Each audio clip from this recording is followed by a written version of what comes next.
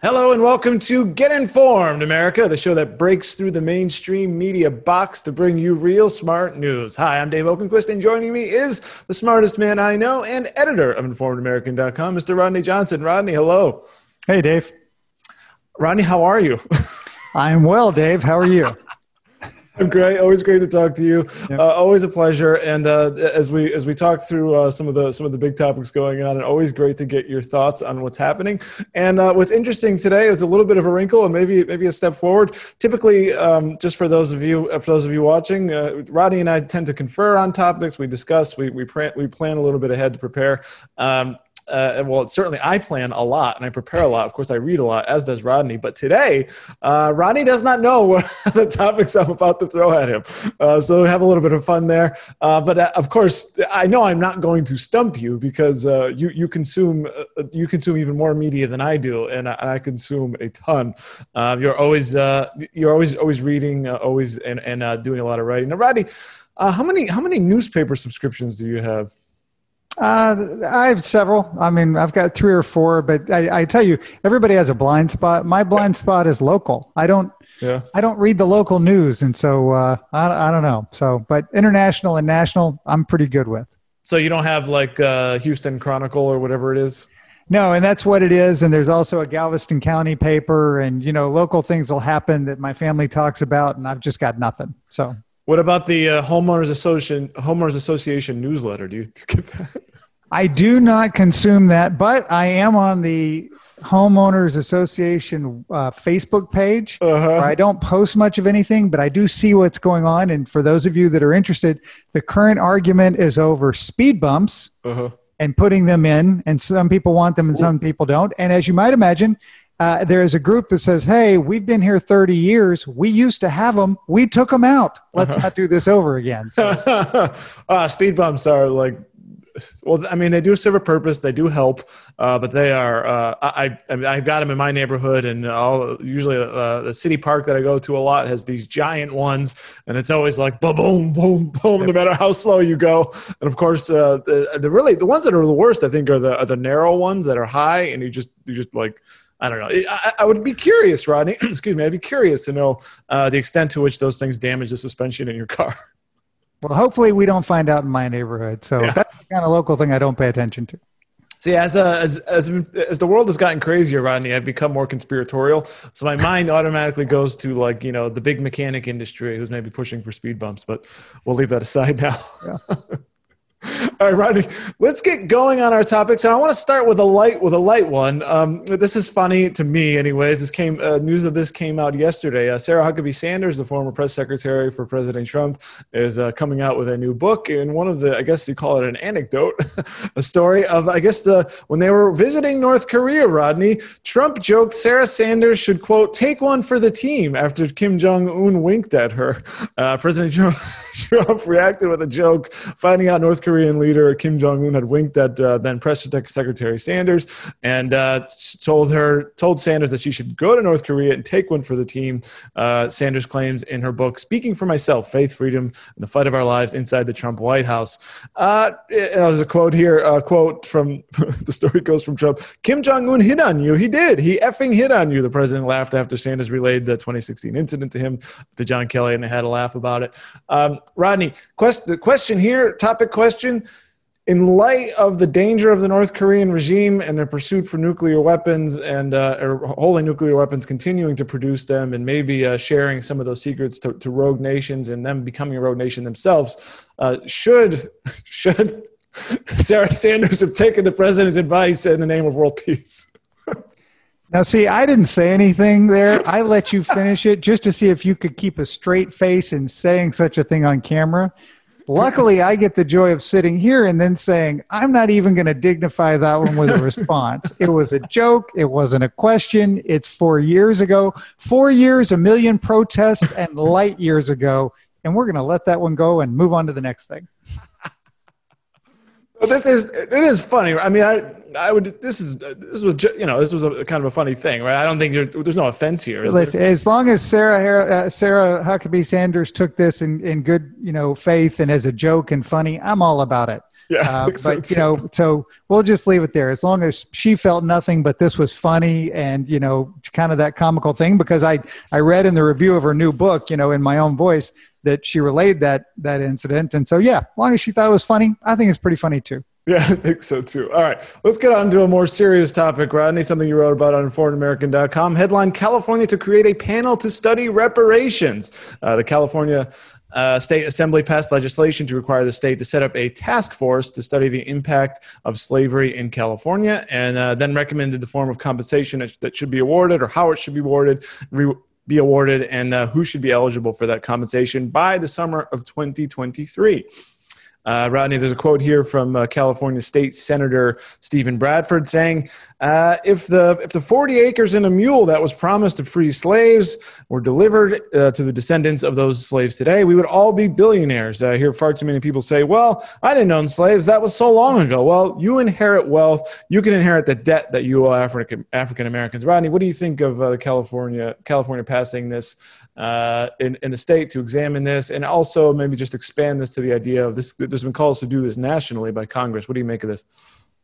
I think it doesn't work because if you're going to say that one part of society owes something to another part for a way that the country was set up at a time that it was not just legal, but it was the end of that particular institution being essentially in existence on the planet for all of written history, then you have to say, look, this can't be about just one thing.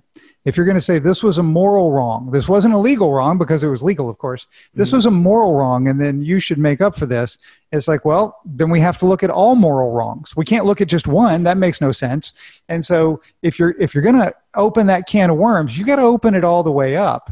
And when you do that, you, of course, create every aggrieved group in society, and you're visiting the sins of the father on the son. Mm-hmm. And you're going to set pieces of society against each other, and it's going to end very, very badly. And that's just in the sense of saying, hey, this is a wrong that we want to address. Then you have to get into all the pieces of it. Well, who is going to receive a benefit? Or is it only people who can trace all the way back? Are you saying that this is an aggrieved class for a general thing? And so everyone who is black is going to be within this group, even if they showed up 2 years ago or 20 years ago or 200 years ago or 400 years ago. And so then you got to decide that. And then the other side, what about people who just showed up here and are, immigrants from Europe? What if they're German? And so they showed up 3 years ago. Are they paying something? And so you have some things you have to figure out there. And then you have to ask the other question of, well, what about reparations that have been paid? And we don't talk about it in that way, but that's exactly what reverse discrimination is about, is trying to lift up a group that was historically held down. And so you have to say, well, wait a second, we have now had 50 years of reverse discrimination in many areas. And so what is that worth? Well, now you have to assign a value.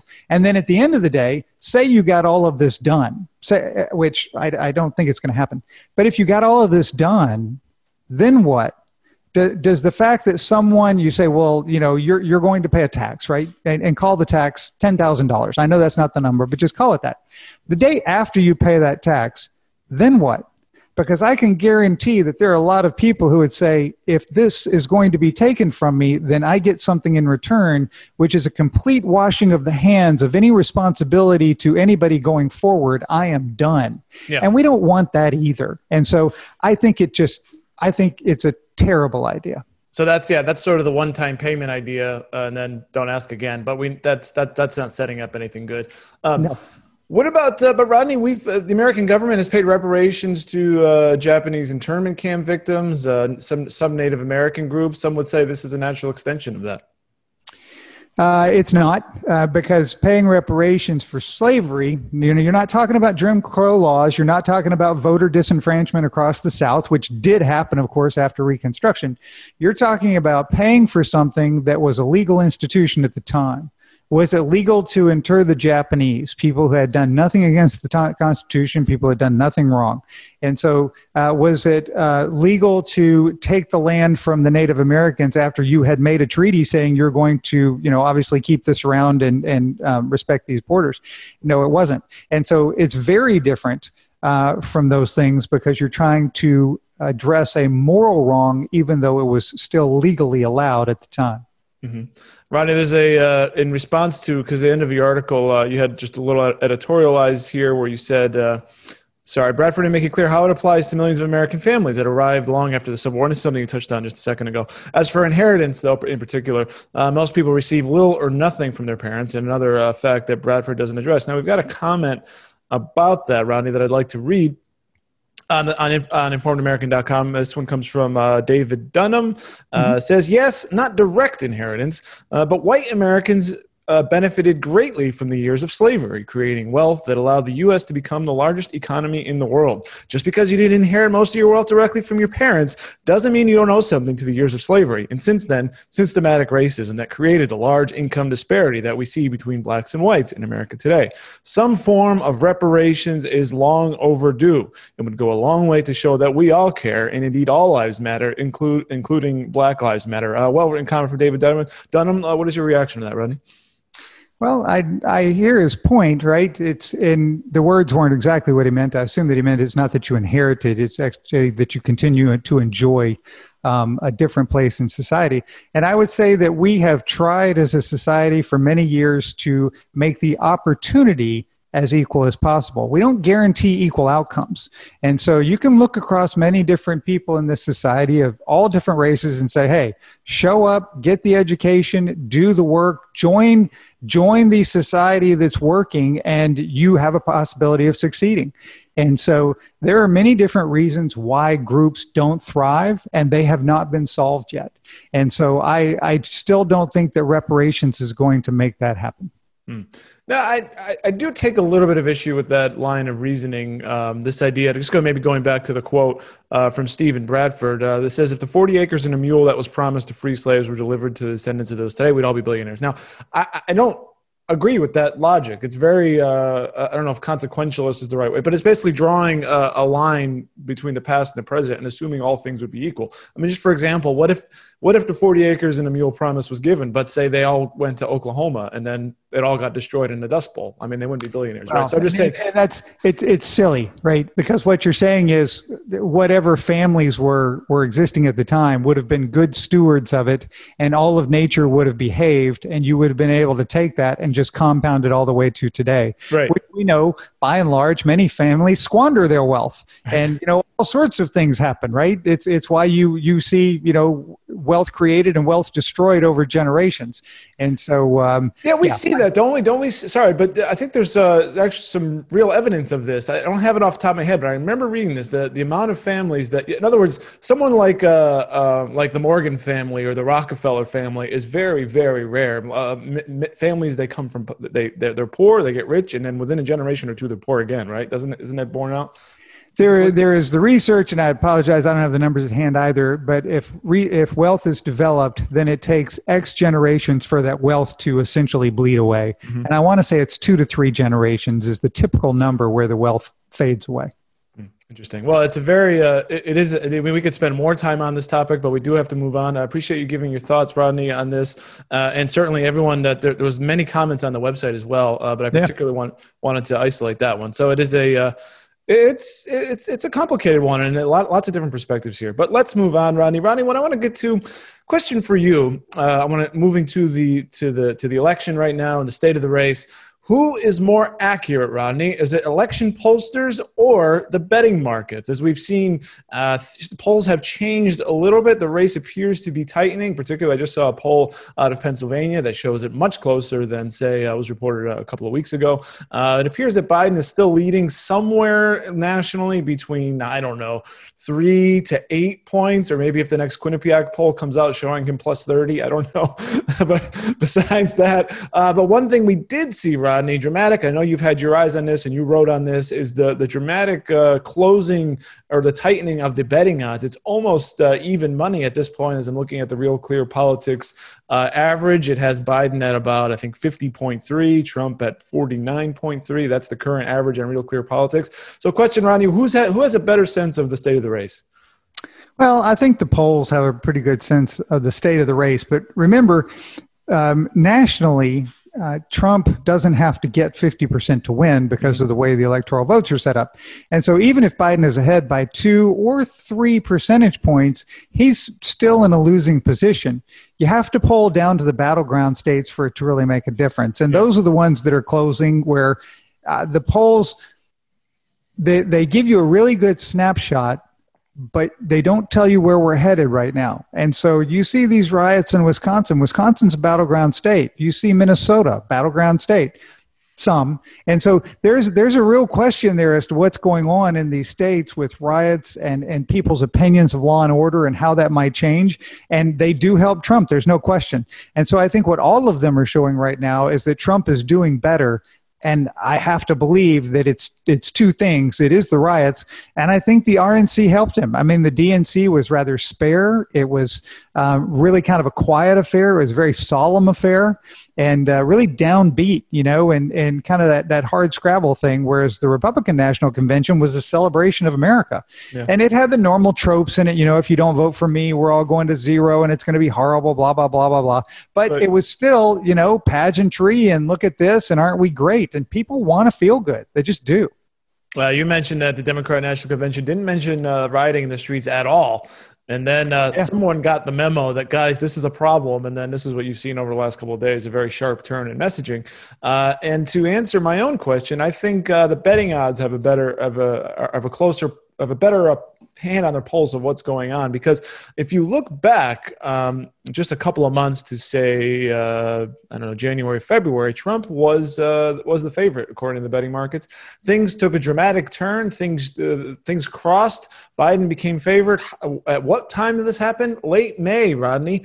Late May, early June, when all this stuff, all the craziness erupted. And then I think people basically got tired of what's been going on, the ongoing protests, which have turned violent into riots. And one more factor, Rodney, which I think you may have seen this chart, the correlation between COVID cases and Biden's odds of winning are highly correlated over the last few months. And as cases have fallen, so too have Biden's chance of odds. What do you make of that? And if COVID continues to sort of fade away a little bit over the next month or two, will that have such a tight correlation going on to who can win this thing? I think it makes a difference. It's not COVID cases, though. It's the things that come out of it. And so as the COVID cases fall, the economy opens more. And the economy is the thing that tends to drive presidential elections for incumbents, be it, good or bad. Mm-hmm. And so if the economy is opening back up and people are feeling better about it, people have money in their pockets. I know not everybody, right? We still have a big unemployment issue, but a lot of people have money in their pockets and the stock market is shooting to the moon. And so Trump has something to hang his hat on there, even though we've gone through this terrible downturn. And so if the COVID cases remain trending, if the trend remains where it's trending lower, then I think that definitely does help them because people feel better about the economy. Yes, certainly. And Rodney, on the topic of some of the violence we've been seeing on the streets and then the conventions, some of the aftermath of that, and in particular Trump's acceptance speech, Senator Rand Paul was in the audience, and I'm sure you may have seen this too, but as the audience out of, I believe, the Rose Garden lawn was exiting, they were gently harassed by the mob, in particular Senator Rand Paul, who was scared of it for his life, getting hounded by the mob as he left. And in response to that, Senator Rand Paul, he appeared on a couple of news programs saying that, I got a quote here, "My feeling is that there is interstate criminal traffic being paid for across state lines. They flew here on a plane. They all got fresh new clothes and they were paid to be here. It's a crime to do that and it needs to be traced." Rodney, we touched on this, I think, last week of what you think Antifa is. Do you support maybe the federal government looking into who's paying for all this stuff and if basically could be a conspiracy to commit violence across state lines? Would this be the job of the federal government to look into? I don't think it's a conspiracy. I still think it's more of that loose federation of people who want to behave this way because they've been allowed to behave this way. And the really sad thing about Rand Paul is he was being chased and they were yelling at him to say Breonna Taylor's name. as if, he needs to affirm that he believes that, her death was a tragedy, when he actually sponsored a law called Breonna Taylor's Law. And so it's just idiotic. And so I don't think Antifa is this, huge conspiratorial thing that's being funded by George Soros or anybody underneath to go out and, attack conservative things. I think it's a bunch of punks who like to get together and burn stuff and riot, and they've been allowed to do it for so long. They keep doing it. That's how bad actors work, right? When you give them room, they act badly. Imagine that. I disagree. I think it's both. I think it's a bunch of punks who are allowed to get away with things, and you can find more punks, but I also think it's being organized at some level. Someone's paying for this stuff. Someone's keeping this thing going. Someone's organizing this. And I agree with Senator Paul. I think this is something the government should be looking into. I think they should be arresting these people, figuring out who they're communicating with on their phones. If someone's paying for them to travel out of state, stay in a hotel, and they're organizing, and particularly if these people are getting arrested previously, and we know in Portland they get arrested, they let them out without bail, they go out, they get arrested, they let them out, go out without bail, rinse, repeat. For an organization that could potentially be paying expenses for people to go out there, knowing that those people are criminals, they are likely to commit criminal behavior, to me, constitutes a conspiracy. That's my thought on the subject. I got to tell you, though, in Portland, they're not criminals, because the district attorney specifically said he will not prosecute them. That's true. And so they are not criminals. They have not been convicted of anything. They will be prosecuted. Prosecutorial discretion is who knew that was going to be such a big weapon to wield? Yep. I got one last thing here, Rodney. Oh, maybe two, but one of these. President speaking and continuing on this idea of violence, Trump sent a memo around basically threatening to defund New York City, Washington, D.C., Seattle, Portland, and other cities that maybe aren't keeping the peace, to withhold federal funds. It was a five-page memo ordering all federal agencies to send reports to the Washington House Office of Management and Budget that details how funds can be redirected. Those cities I mentioned earlier are the initial targets. It says, my administration will not allow federal tax dollars to fund cities that allow themselves to deteriorate into lawless zones, to ensure that federal funds are neither unduly wasted nor spent in a manner that directly violates our government's promise to protect life, liberty, and property. It's imperative that the federal government review the use of all these federal funds by jurisdictions that permit anarchy, violence, and destruction of American cities. Rodney, is this... What do you make of this memo from and the potential to withhold federal funds from cities that allow themselves to burn? I don't make much of it. Most of the funds that flow to cities and even states are on autopilot. They were budgeted a long time ago. They come up for renewal. If he wants to hold something up, it has to be funding for like roads or education or something. And it's going to be hard to make that stick.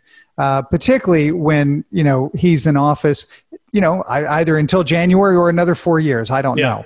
But it's I think it's a lot of talk and probably not a lot of action. And I think it's poorly directed. You're not helping anyone by making life harder in the exact areas that are hard hit by this. I mean, the people that you're actually harming are not any of the protesters. It's the same citizens and business owners who live there and work there.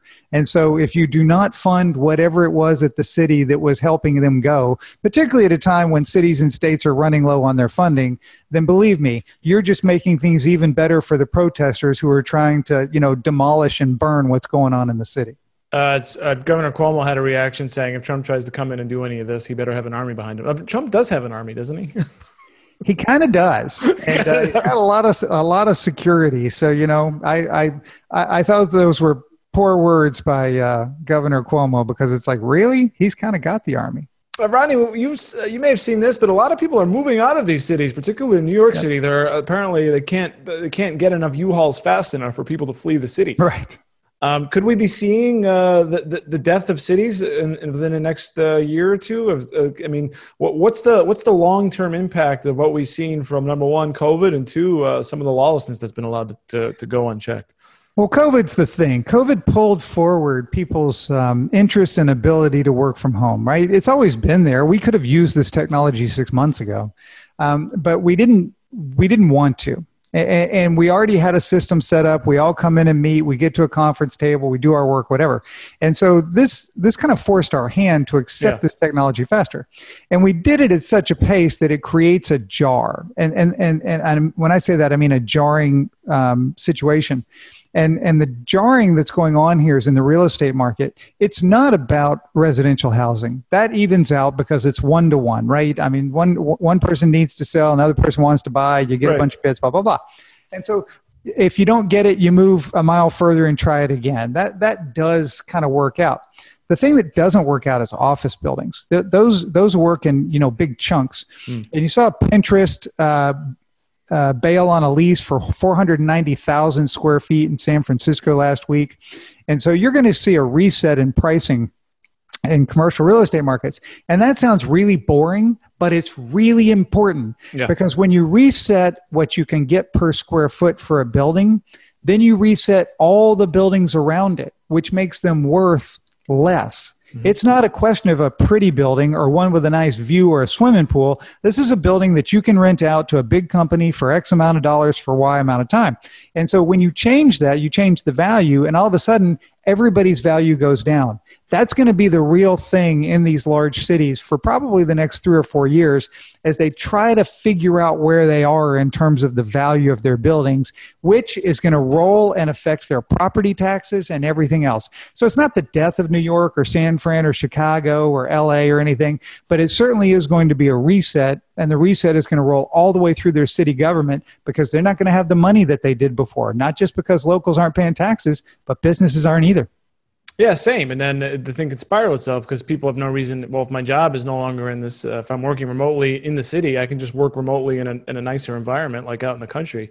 Well, it's not just nicer. I mean, and so I don't deal with it here. I know you don't there, but I worked in New York, like most of my peers did. And so you're paying a city tax just for the privilege of being there. You're paying a city income tax. And even if you live, out in Westchester County or, you live in Connecticut or you live in Jersey, when you work in New York, you have to pay that city tax to the city of New York. And you have to pay state income tax to the state of New York because that's where you earned it. Yeah. And so when you move out of the city, you immediately get a raise because you're not paying that tax anymore, assuming that you're working from home. Absolutely. Ronnie, let's hit the last topic of the day, and then I will let you go. This is a story about America's favorite mayor, Portland Mayor Ted Wheeler, who's now been hounded out of his condo from protesters. It's absolutely pathetic. The man, the man refused help, grandstanded, didn't want help from federal government help from President Trump. Of course, the governor of Oregon is not interested in any of that either. Chaos in the streets. Everyone hates Ted Wheeler. Not even the protesters whom he's defending like him. They basically broke into his condo building, wouldn't leave, and now Ted, he's moving out of his $840,000 condo. Politics is a good business, Rodney. He says he's apologizing to his neighbors for the conflict that it caused. I want to express my sincere apologies for the damage to our home and the fear that you're experiencing due to my position. It's unfair to all of you. Have no role in politics or in my administration. So poor Ted. He's now gone in hiding. This is really pathetic, Ronnie, isn't it? He brought it on himself, of course. And so start with the positive. I give the man props. He's trying to remove this situation from his neighbors. Uh-huh. I'm okay with that, right? It's a good move on his part. But the reason that this is going on is because his administration has allowed it. And these bad actors, it's as if, I don't know, the premise seems to be, well, if you give them what they want, they will stop. No, it doesn't work that way. And it's never worked that way because there's no list, there's no concrete list, definitive number of items that they, being these protesters in Portland, the specific group, that they want, right? Because it's always the next thing. Yeah. And so when it was the local police and then it was the federal building and then the local police again, and now, Mayor Tear Gas Ted. And so it's always going to be something. Yeah.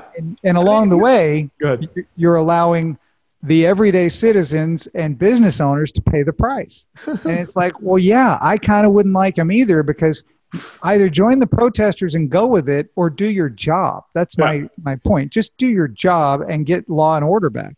There's no appeasing the mob. And what's so funny is what the protesters want is for Wheeler to resign. And why? This may be a surprise, because of Ted Wheeler's steadfast support for the police. It's too hilarious to believe. Yeah, but Portland has been a protest town for many, many years. This isn't new out there. And so this is just the latest thing. But it's getting attention because, it was, of course, connected to, George Floyd and Black Lives Matter. Right. And then President Trump got involved in all those other things. But Portland has had protests for as long as I can remember, certainly at least 20 years. They've been mad about, a small group has been mad about something. That's how they do it in Portlandia, I guess. I guess. Well, Ted, best of luck. Hopefully you can find a hole, maybe like Saddam Hussein found a little spot there in Tikrit, and hopefully they won't track you down. Well, that's all we've got for this week. I hope if you're watching this on Facebook, to hit the like button and share this video to all of your friends. Also, if you're watching this on YouTube, to also comment below, guys. Want to know what you think about this? Love to have a conversation. Please hit the like button and subscribe. And head on over to informedamerican.com, where you can get real smart news in your inbox. Rodney, if they go ahead and do that and they share their email, what kind of stories can they expect to get in their inbox over the next coming days? Well, of course, the first day of next week is Labor Day, so it'll be a holiday. But after that, I think we're going to get news of some sort of deal. The Congress is working on a deal. The administration is interested in a deal. Everybody wants to get a deal because they're recognizing that unemployment is remaining high. Around 30 million people are still on not long-term, but continuing unemployment benefits. And so this isn't going away anytime soon. And so they want to nail down this moratorium on evictions, and they want to get those federal bonus dollars back in people's pockets. And I think that's what's going to be in the news. Great. For Rodney Johnson, I'm Dave Okenquist telling you to get informed, America. You've been listening to Get Informed, America, brought to you by the Informed American Radio Network. Please like and subscribe today in order to get new exclusive weekly episodes. Any questions, thoughts, or comments can be sent directly to info@informedamerican.com. And don't forget to visit informedamerican.com to keep up with real, smart news. Until next time, fight fake news and find common ground.